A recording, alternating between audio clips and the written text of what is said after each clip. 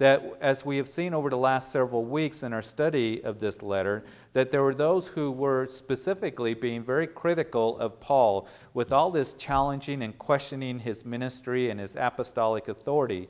And the church in Corinth, as we've discussed quite extensively, were ones that had received some who were calling themselves super apostles. They were elevating themselves, they were exalting themselves, they came with much finesse and polished speech and great appearance, and they were considered most eminent apostles. But we know that Paul would call them false apostles and deceitful workers. And what they did is they would begin this campaign against Paul. They were saying that Paul really had no real authority. His ministry was trite. It was nothing. And so we've talked about that. And Paul is addressing that issue quite specifically here in this epistle, particularly in the last part of this letter. And as he's going to end this letter to the church in Corinth, he's going to say, I'm going to come to you in authority, in godly authority. But Paul, as we have seen, considered himself again to be a spiritual father to the saints in Corinth. He really cared about them. And even though he's being stern, he is going to remind them once again how he brought the gospel, the good news, to Corinth freely and humbly. He wasn't a burden to the Christians at all when he was in Corinth with them. He wasn't taken from them, unlike these so-called super apostles. You see, they were being a burden to the Christians there in Corinth. They were taken from them. They were ruling over them. They were putting them in bondage to legalism and even just really being oppressive and abusive to them, as we saw in chapter 11, that these super apostles were even punching the people in the face, and they were putting up with them. They were receiving them. And Paul had come to them very much like a father who cared, very much like a father who did not want to be a burden to them. And so that's why Paul's being very direct in saying they're false apostles. They're bringing to you another gospel. They're bringing another Jesus to you. And whenever that you have someone who brings another gospel, folks, remember this, there's only one gospel. There's only one gospel that is proclaimed to us. And if anyone brings another gospel to you, it is a false gospel. They are a false teacher or a false prophet, whatever they claim to be, or apostle or whatever it might be. They're bringing another Jesus. If there's only one Jesus that is presented to us here in the Scriptures, the true Jesus, he's the same yesterday, today, and forever. So if somebody brings another Jesus to you, you know that they are false. And that's what Paul's trying to get them to understand. But yet, it was the congregation there in Corinth that was receiving these guys and hearing them. They were very impressed with these false apostles. And you're getting caught up with them and getting caught up in this attack against me. And we saw that Paul had written to them that the more abundantly that I love you guys, the less that I am loved by you. So Paul being rejected by those in Corinth, but the apostle also goes on to say, but we do all things, beloved, for your edification. I know how you feel about me, Paul writes, but I'm going to continue to give to you freely for your edification. And he says in verse 15 of chapter 12 that I am very gladly are spent and going to continue to be spent for your souls. And that's kind of where we ended last week. And we ended last week seeing Paul tell the congregation at Corinth that I'm going to come to you again. And that's where we're going to pick up in chapter 13, as Paul's going to talk about him coming a third time. But he is saying that I'm going to come to you again, and I fear that I shall mourn for many of you who have sinned and not repented, that I will not find you as I wish or the way that you should be. And so as we move into the last chapter of this letter, Paul's going to exhort them to examine themselves, to be complete, that is mature, to be of good comfort and of one mind. So let's look at the last chapter of 2 Corinthians chapter 13 as we read in verse 1. This will be the third time I am coming to you. By the mouth of 2 or 3 witnesses, every word shall be established. So the first time that Paul came to them, we read about that in Acts chapter 18, as I mentioned to you, as Paul was on his second missionary journey. He had started that journey in Philippi, and then he made his way southward to Berea and Thessalonica, then to Athens, and then he would come into Corinth. And as Paul founded the church, he stayed there for a year and a half. He was making tents. That was a long time for Paul to stay in a city and minister there. And in Thessalonica on that second missionary journey. It is believed by some scholars that he only stayed for a few weeks there. But Paul stayed for a year and a half in Corinth, and that was a long time for Paul to stay in one place. Only one other city did he stay longer. That was the city of Ephesus, where he stayed for 2.5 to 3 years. And so Paul, when he wrote 1 Corinthians, he was writing in chapter 2 of 1 Corinthians about how he came to them. He said, you guys remember that when I did come to you, I did not come with excellence of speech. I didn't come with persuasive words or with human wisdom. You see, the so-called super apostles, as we discussed, they were boasting in their speech. They were trying to impress people with persuasive words and with their appearance. And so Paul writes, when I came to you, I was determined not to know anything among you except Jesus Christ and Him crucified. So Paul didn't come to Corinth standing in the streets and to persuade people with great oratory skills or excellence of speech or, with, this great appearance trying to attract people. He came in a demonstration and power of the Holy Spirit. And he came with this singular focused message, and that was the cross. Jesus Christ and Him crucified. The good news of the gospel proclaimed to you in very simple terms, that Jesus loves you, and He loves you so much that He came and He died for you, and He has provided forgiveness of sin and eternal life as you come and surrender your heart to Him. Know that He's risen from the grave. He was put into a tomb, and He's alive. He conquered sin and death. And that is the message that Paul would bring to them. He didn't come trying to be flashy and fancy and be a motivational speaker. He came with the simple message of Jesus Christ and Him crucified. And you see, that's to be our message as well. I think that sometimes as believers, that we can be kind of sold a bill of goods that we cannot share or witness to others because we're not impressive enough with our speech or our appearance, or I don't have the wisdom of words, or I don't have excellence of speech, or how am I going to be able to answer these difficult questions and stuff. And when Paul first came to them in Corinth, he gave them a real simple singular message. Jesus Christ and Him crucified. The message of the cross. Again, the message was not philosophical. It wasn't about motivational living and thinking that you see so much in the church today. His message was Jesus Christ and Him crucified. He is alive because He's risen from the grave. And that's what we are to be about.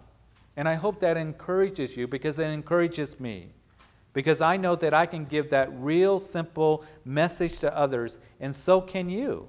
I don't have to try to be impressive. I don't have to try to be all clever. I don't have to trust my own wisdom. I trust in the cross. I trust in Jesus Christ and Him crucified. I'm just led by the Holy Spirit of God just to be able to share that simple message. And Paul writing says, that's what I did when I first came to you.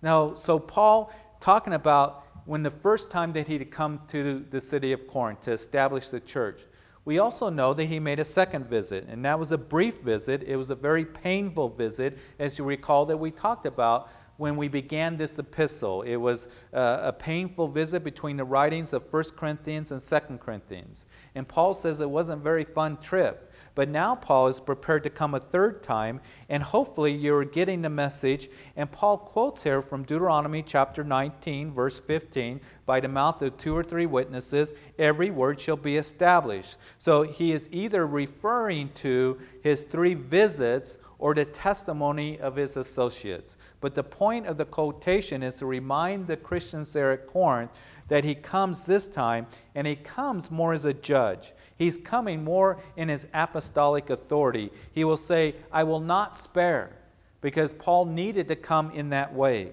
We continue reading in verse 2, I have told you before and foretell as if I were present the second time, and now being absent I write to those who have sinned before and to all the rest, that if I come again, I will not spare. So Paul is speaking strong words here. He wants the Corinthians to deal with their sin before he arrived, so that his visit would be less painful for them.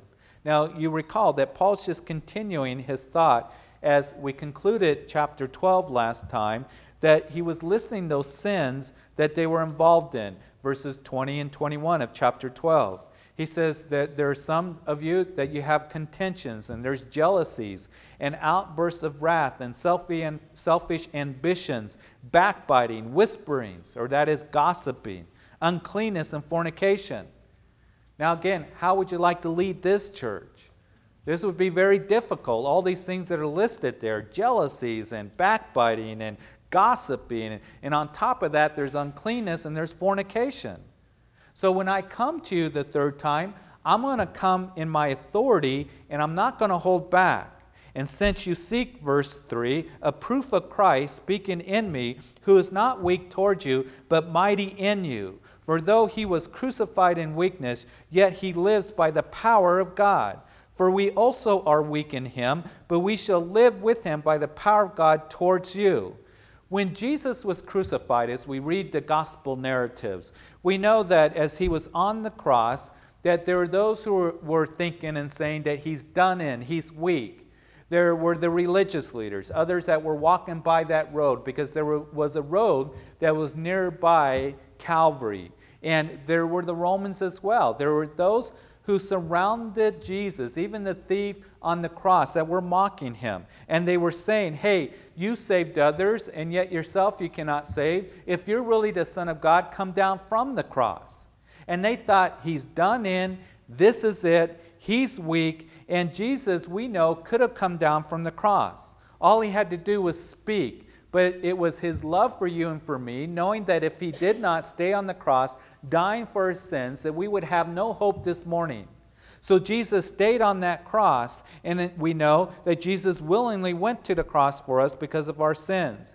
And when he died on the cross for our sins, he cried out, it is finished. In other words, the work is done, the price has been paid. He was put into the tomb that belonged to Joseph of Arimathea. And after 3 days, he rose again in power. And Paul here, he's saying here, he's writing here, that there are those in the church that are saying that I am weak, but I'm going to come back to you, and I'm going to come back to you in authority. Paul writes, by the power of God. We are coming the third time, just as Jesus would be raised after 3 days. And you're going to see the power of God flowing through us, you who think that we are nothing. And you can write this and you can see and sense that Paul is being stern here. And the reason that he is being stern is because he had to.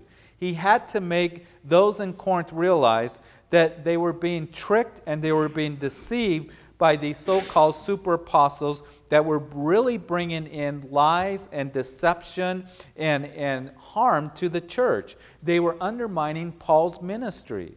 Paul took it very, very serious. And as a father to them, he was going to come to them in boldness. He was going to come to them in truth. He was going to come to them in the power of God to bring correction and to the church at Corinth that needed it. And before it ended up being destroyed by the work of those false apostles. And that's what Satan wanted to do, because the church at Corinth was a very dynamic church. You see, Satan is going to do anything that he can to try to destroy the work of God. He's going to try to destroy or he's going to try to come in and really mess up a congregation, a group of Christians, your family. He'll do anything that he can. He'll try to lie, cheat, and he'll deceive and rob, any kind of device that he can get in a foothold into your home, into your life personally, into this church corporately. And so Paul here is being a pastor, he's being a shepherd, and as a pastor and shepherd of this church, that he is being stern because he loved them and he cared for them and he's warning them. And I want to remind you that as a pastor and as a shepherd of this church, sometimes I will say things or make decisions that sometimes seems kind of stern. Well, why aren't we getting involved with this new movement that's going through the churches and this new move of the Spirit and all this? I'll take a look at it, and if it does not line up with what the Word of God has to say, we're going to put it aside. And we're going to continue going through the Word of God. Because the Word of God is what's going to mature you and grow you and keep us safe. There's safety in knowing God's Word. Yes, we want to move in the power of the Holy Spirit. But we are to be ones that be wise and discerning. And I will warn you against those things that are false. False teachers and false doctrine and deception that is out there. And believe me, it is out there. We're not just going to be open to everything. and say, well, we're just going to love and we're just going to receive anybody and anything. No, we're not. Because Satan, as Paul would write, is an angel of light. And what he does, it seems like it's light at times. But we have the Word of God to be able to test the spirits to see if they are true. And that's what we're commanded in Scriptures. And others may be involved in it. But we need to be discerning in the day in which we're living in. And so that's what I do as a shepherd. You see, not only do I feed, but I am to guard. And I am to warn. I am to guard against wolves that might come into the flock. And any of you that are parents, you know that you're to do that as well. That you're to protect your children. We want to protect our children from ungodly influences. You don't just let your children just run around anywhere, do you? I'll just go run around and go to wherever you want to go and do whatever it is that you want to do. No, you protect them. You teach them.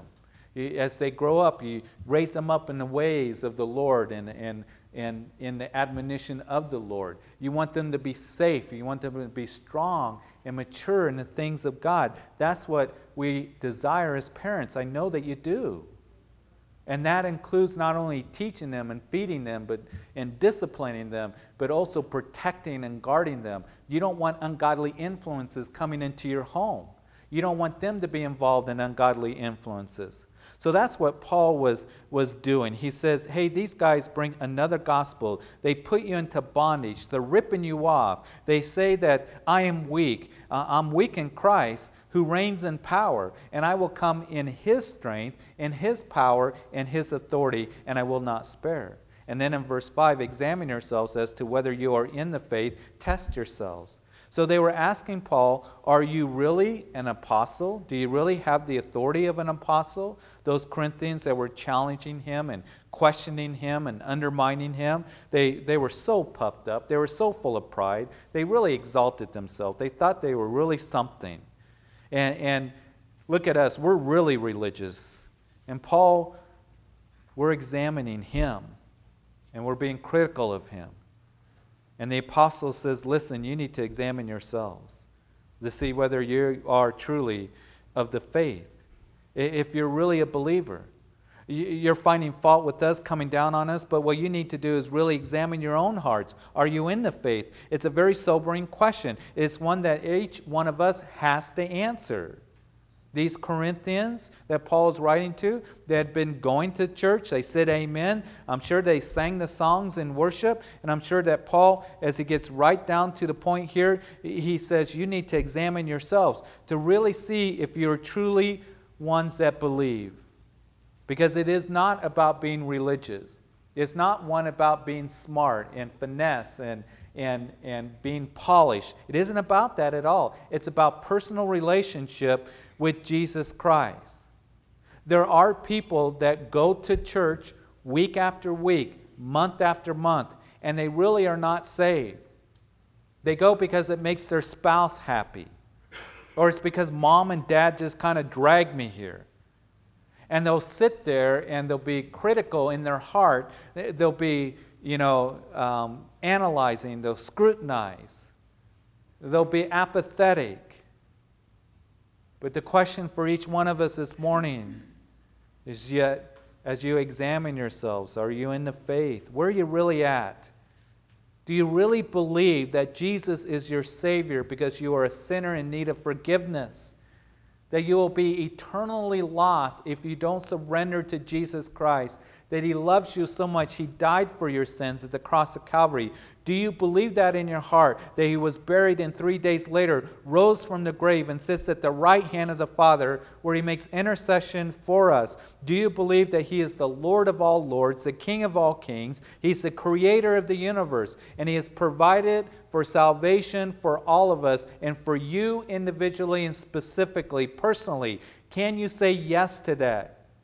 And God, who sees the heart, and just as we saw in 1 Kings in chapter 8 last Wednesday, as it was Solomon giving the dedication of that temple, he says, Lord, you know the depths of our hearts. You're the only one that really knows our hearts. But we can ask the question, are we truly in the faith? Examine yourselves. Examine your hearts. Present your heart to the Lord. And God, who sees the heart, Paul would write in Romans 10, if you confess with your mouth the Lord Jesus and believe in your heart that God raised him from the dead, you will be saved. That is a promise of God's word to us. If we can say, yes, I do confess, I believe in my heart, then you have the promise of eternal life.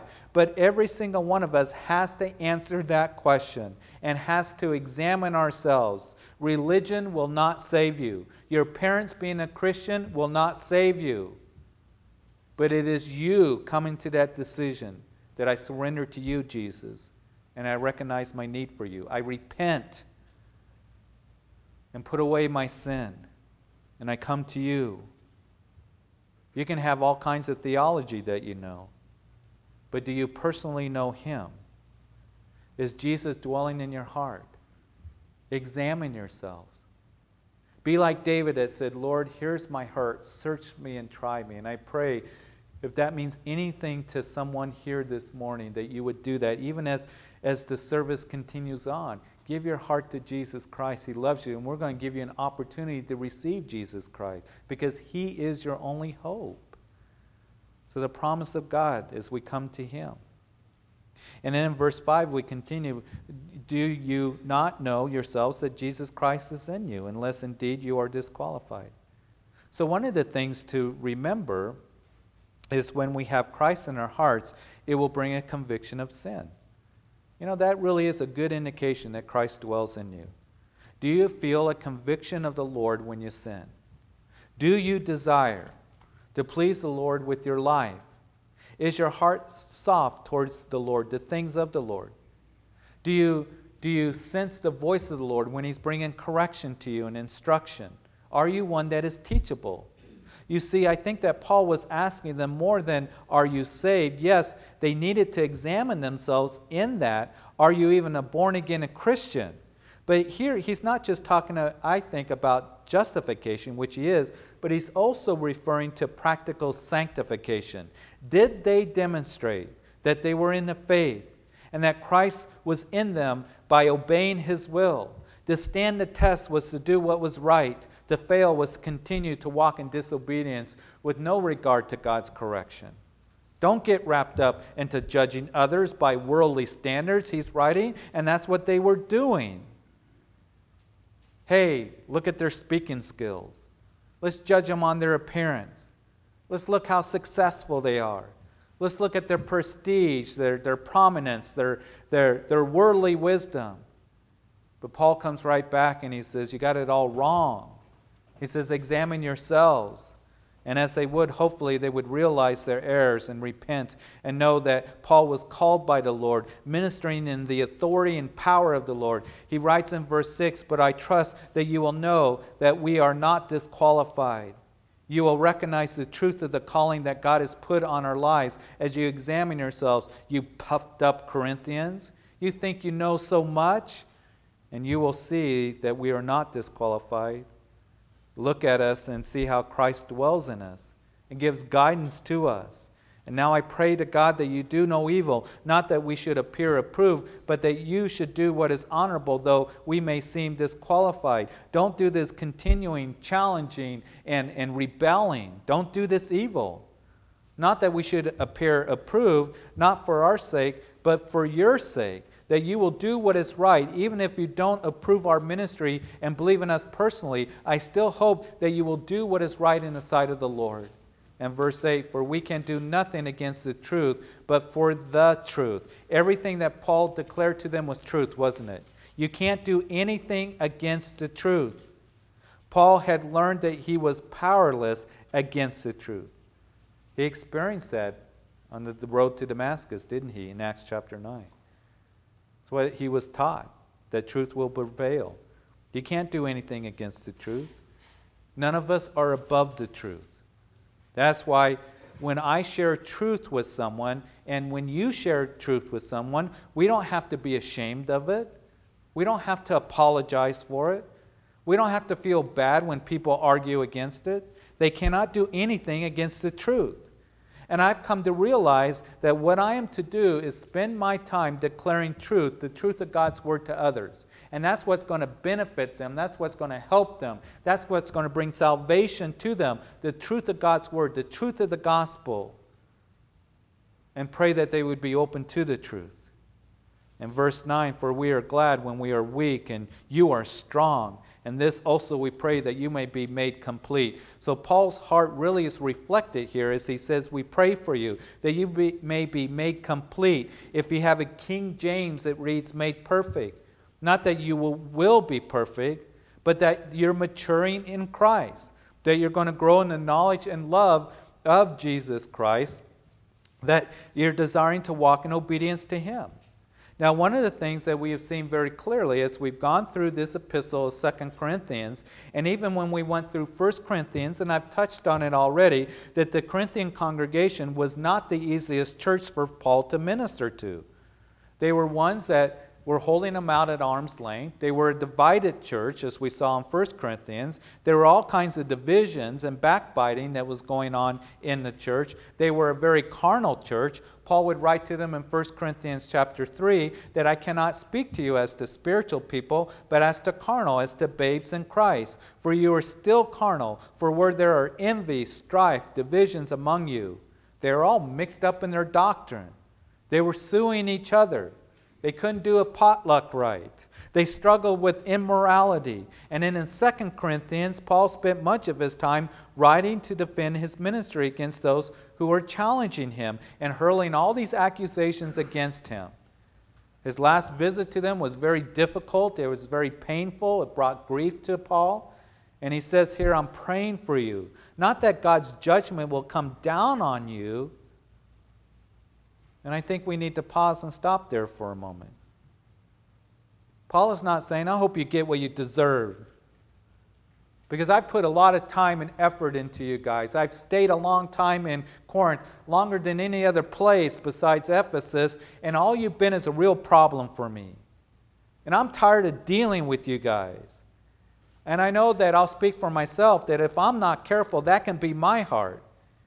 If I have someone or someones that have been challenging me, challenging my ministry, my responsibility as the pastor of this church, and I have had those who have done that. Every single pastor goes through it.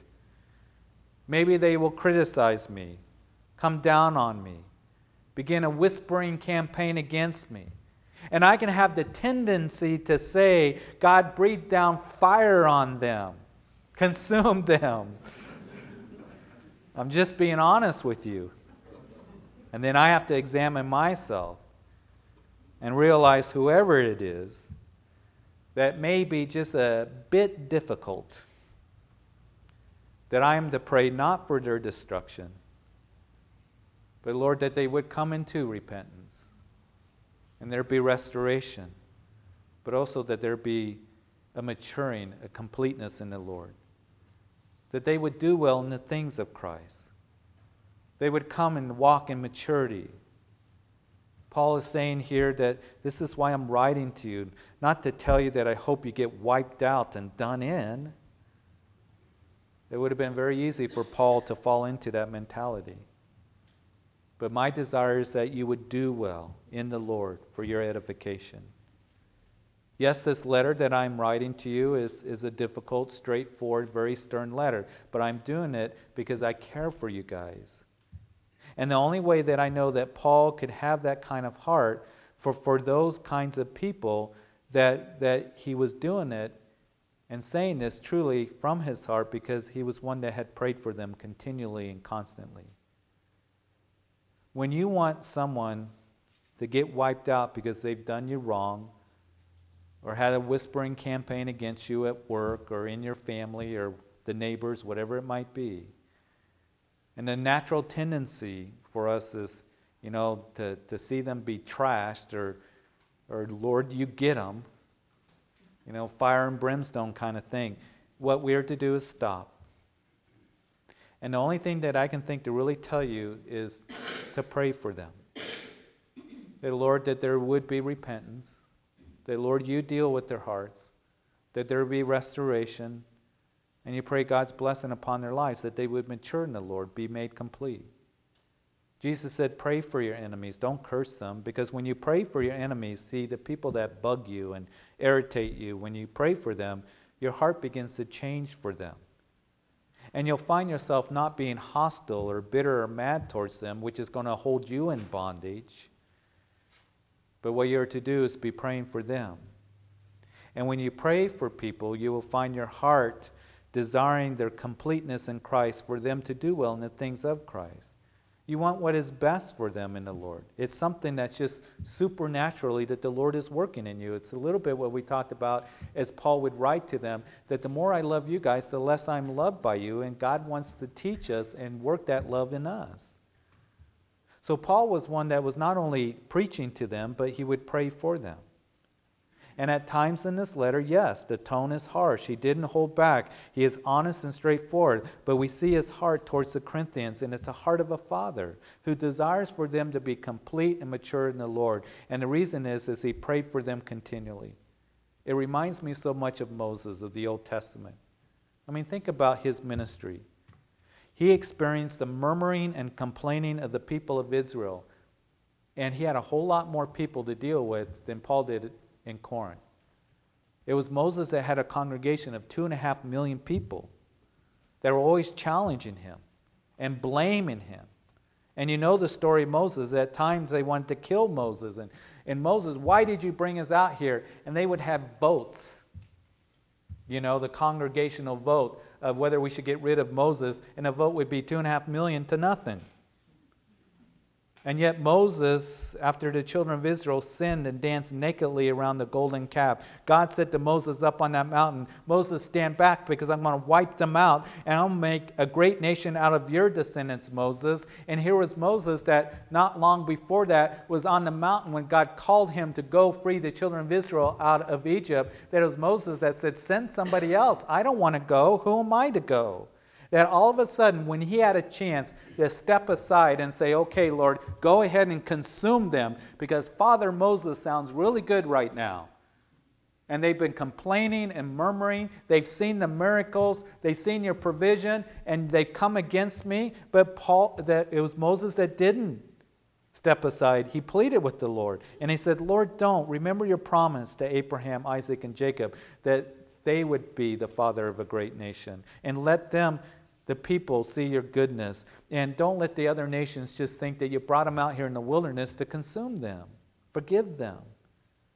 And Moses was up on that mountain, interceding and saying, forgive them, if not, blot me out of the book of life. And to me, that's absolutely remarkable. And I believe that Moses was able to do that because he prayed for the people of Israel. And God did a supernatural work in his heart. God worked his love in Moses' heart for the people, even though they continually murmured against Moses. So Paul says that we pray that you would be made complete. And verse 10, therefore I write these things, being absent, lest being present I should use sharpness according to the authority which the Lord has given me for edification and not for destruction. Paul wanted them to heed what he had written to them and then examine themselves and have them confess and repent on their own rather than having to confront them. He wanted to edify their faith rather than to tear down their faults. In verse 11, finally, brethren, farewell. Become complete. Be of good comfort. Be of one mind. Live in peace. And the God of love and peace will be with you. So Paul here is just concluding this exhortation, his final comments. Finally, brethren, he didn't say, you rebels, you know, you're a bunch of flakes. You guys, I'm done with you. He finally says, as he sums it up, he says, brethren, a term of endearment, brethren, farewell. Be complete. More than anything, Paul wanted them to do well in the Lord. He wanted them to mature in the Lord. He wanted them to be used of the Lord, to be truly a light shining in a city that was so dark, where idols were honored and worshiped, where immorality was accepted. Paul says, be complete. Allow the Lord to do that restorative work in you. Walk in a right relationship with God and with each other. That is what Paul wanted for them, to really experience the riches that are found in Christ, the blessings that are found in Him, to come to a point to surrender and submit totally to the Lord, to be strong and established in Christ. That's what He wanted for them. And I know that as a pastor, that's what I desire for every single one of us that are here. You see, not only do I desire and have a heart to see people get saved, come to the saving knowledge of the crucified and buried and resurrected Jesus, but also my heart desire most definitely is that you would come to completeness. That all of us, that we would mature in the Lord, that we would grow in the Lord. Because I know what happens to Christians that are not becoming complete in the Lord. They are not perfecting themselves in Christ. They're not maturing in the Lord. I see Christians that are struggling. And they are weak spiritually. And they get tossed to and fro. They're not established.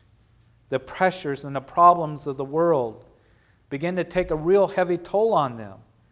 They don't experience the peace of God.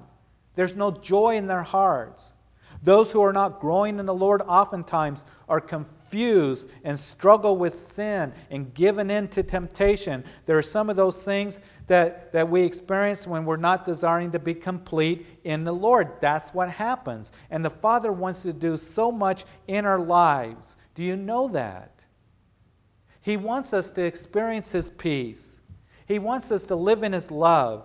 He wants us to just experience His strength in our weaknesses. And when we're not looking to Him, when we're not looking to grow in the Word of God and to stand on His promises and to be obedient to Him, then we miss out on those things and we end up struggling big time spiritually.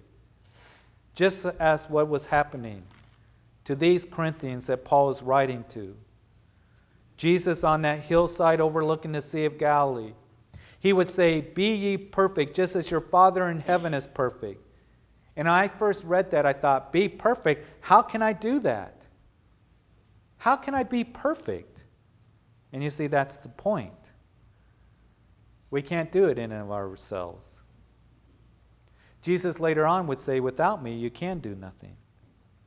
You see, there's two ways that you can try to go about by being mature, complete in the Lord, being perfected in the Lord. You can say, okay, what I'm going to do is I'm going to do it and grit my teeth. I'm going to be a moral individual. I'm going to do all these things. And you try to do it in your own energies, your own struggles, your own strength. And it might work for a little bit. I'm going to see and I'm going to have people see that I'm so righteous, perfect, complete. You know, the religious leaders of Jesus' day did that. They had their phylacteries and their traditions, and they fasted, and they would even tithe of their herbs in the garden. They said these long prayers. They were always at the synagogue. They had all these ceremonies and washings that they did, and rules and regulations that they stuck to. And Jesus said, "For I say, unless your righteousness exceeds the righteousness of those scribes and Pharisees, you will by no means enter the kingdom of heaven." And I'm sure that those disciples and others that heard Jesus say that, they were probably thinking, how can that be? How can that be? How can I be more righteous than a Pharisee? Look at them. Look how righteous they are with their phylacteries and their long robes and how they give and how they fast and how they pray. But you see, Jesus began to talk about the heart, didn't He? And the heart needs to be right. It's not external, but it's internal. You can center your life around trying to be religious, but if you are doing that in your own energies, then you're not going to be right with the Lord. It comes as you just yield to the Lord. As you just go to the Lord and surrender. You see, it's not just acting out the law externally, it's primarily the lawgiver living in us, writing the law on the tablets of our hearts, working His holiness and righteousness in us, and you enjoy the Lord. Do you enjoy the Lord this morning? Are you enjoying the riches that He has for you? Are you really enjoying life the way it was meant to be enjoyed? Are you maturing in Him? Don't miss out. My prayer is that you will be made complete in Him, allowing Him to show Himself strong in your behalf as He works through you in the power of the Holy Spirit. He wants to fill you with His love.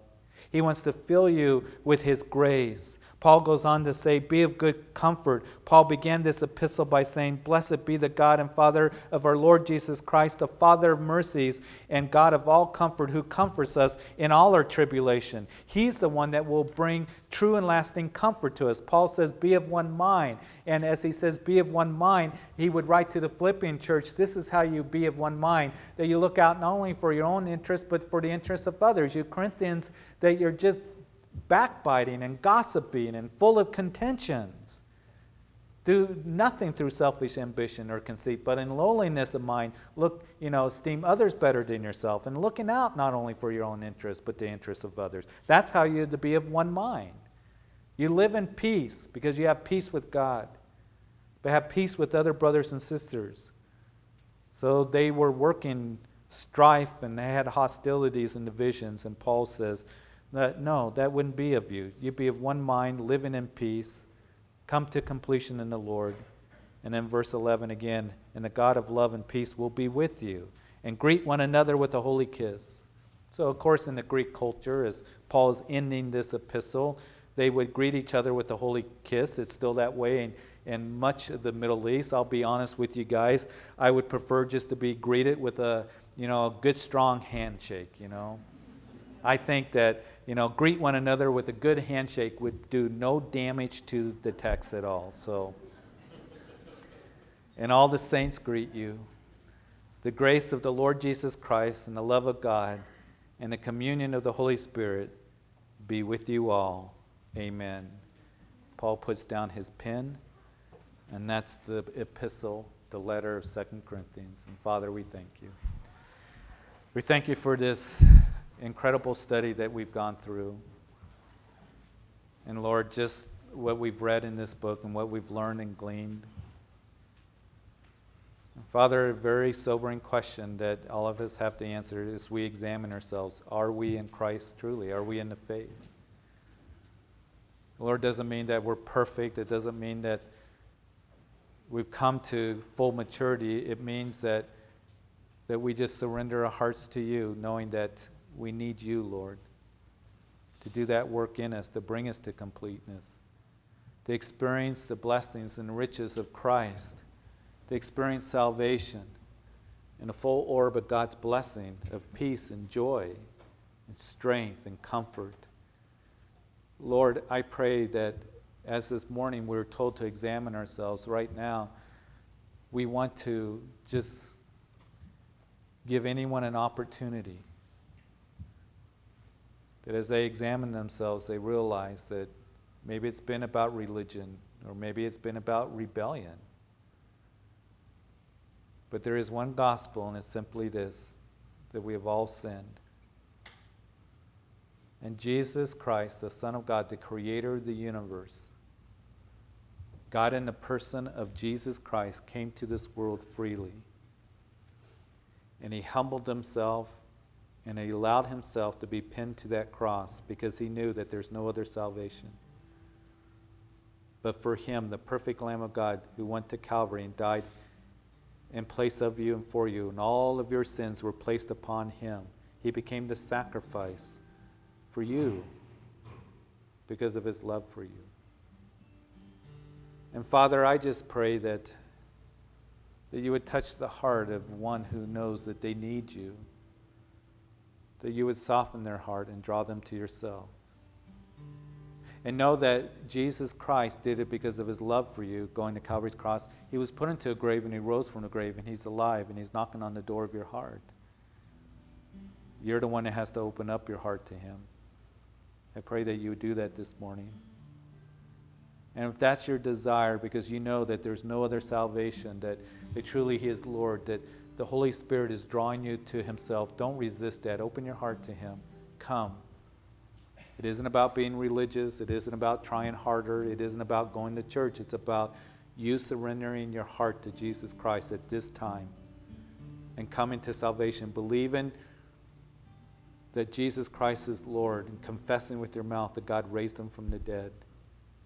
You can pray right where you're sitting. Jesus, I confess that I am a sinner. And I repent now. That is, I turn to you. And I surrender to you. Be my personal Lord and Savior. Forgive me of my sins. I believe that you died on Calvary's cross for me and that you're alive right now. You're alive in my heart. I surrender to you. I submit to you. I acknowledge you as the King of all kings and the Lord of all lords. Thank you for hearing my prayer. Help me to live for you all the days of my life. In Jesus' name.